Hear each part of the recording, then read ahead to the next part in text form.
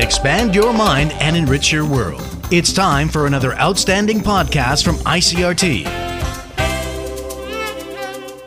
I'm Nancy Sun with today's episode of Easy News.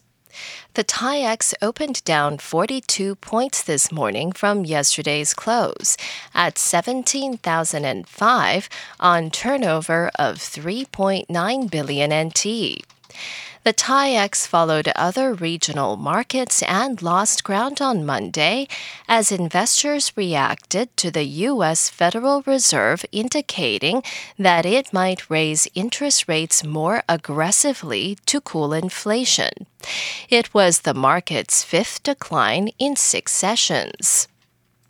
Health Minister Chen Shih-chung says the government has signed a second contract with American drug maker Pfizer to procure 350,000 courses of its antiviral drug Paxlovid.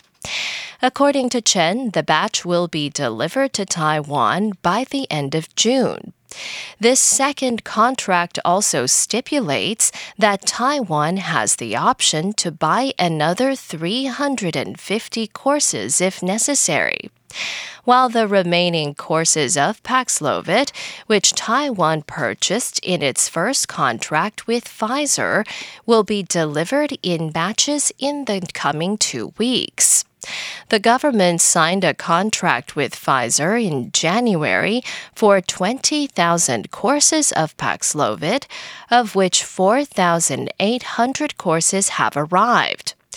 The health minister says a total of 136 courses have so far been used.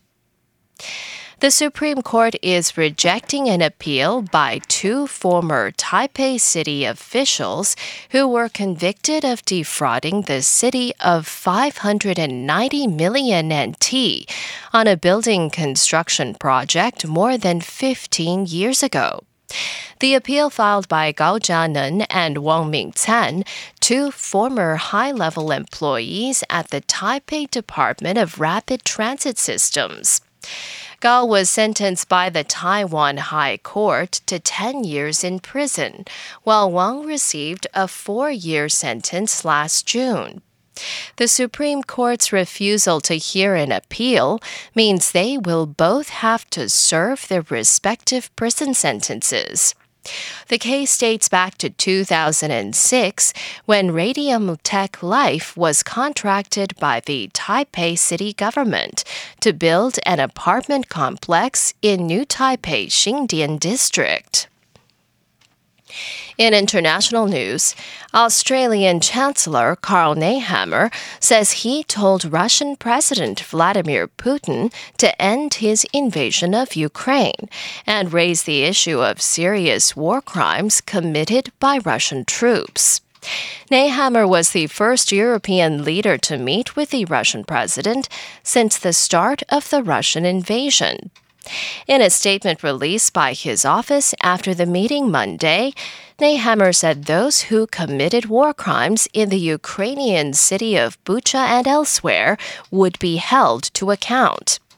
The Australian Chancellor also urged the opening of more humanitarian corridors to supply essentials to civilians trapped in besieged cities. Nehammer's Moscow visit comes after a trip on Saturday to Kyiv, where he met Ukrainian President Volodymyr Zelensky. And U.S. President Joe Biden has announced a series of measures to crack down on so-called ghost guns, which are untraceable weapons used in an escalating number of shootings. From Washington, D.C., Benji Heyer reports. Ghost guns, made from kits that can be purchased online and assembled in minutes at home, lack a serial number, rendering them almost impossible to track. US President Joe Biden says that means they could fall into the hands of criminals, domestic abusers or terrorists, people who would normally be prevented from purchasing a gun at a store. His new rule isn't a ban, like those imposed by several states, but rather a change in how the federal government treats these kits. The United States Department of Justice is making it illegal for a business to manufacture one of these kits without a serial number. Illegal for a licensed gun dealer to sell them without a background check. Ghost guns have fueled the epidemic of violence in the US, having been used in multiple recent shootings. The White House says the reported number of these weapons increased tenfold within 5 years. That was Benji Heyer. And that was the ICRT News. Check in again tomorrow for our simplified version of the news, uploaded every day in the afternoon.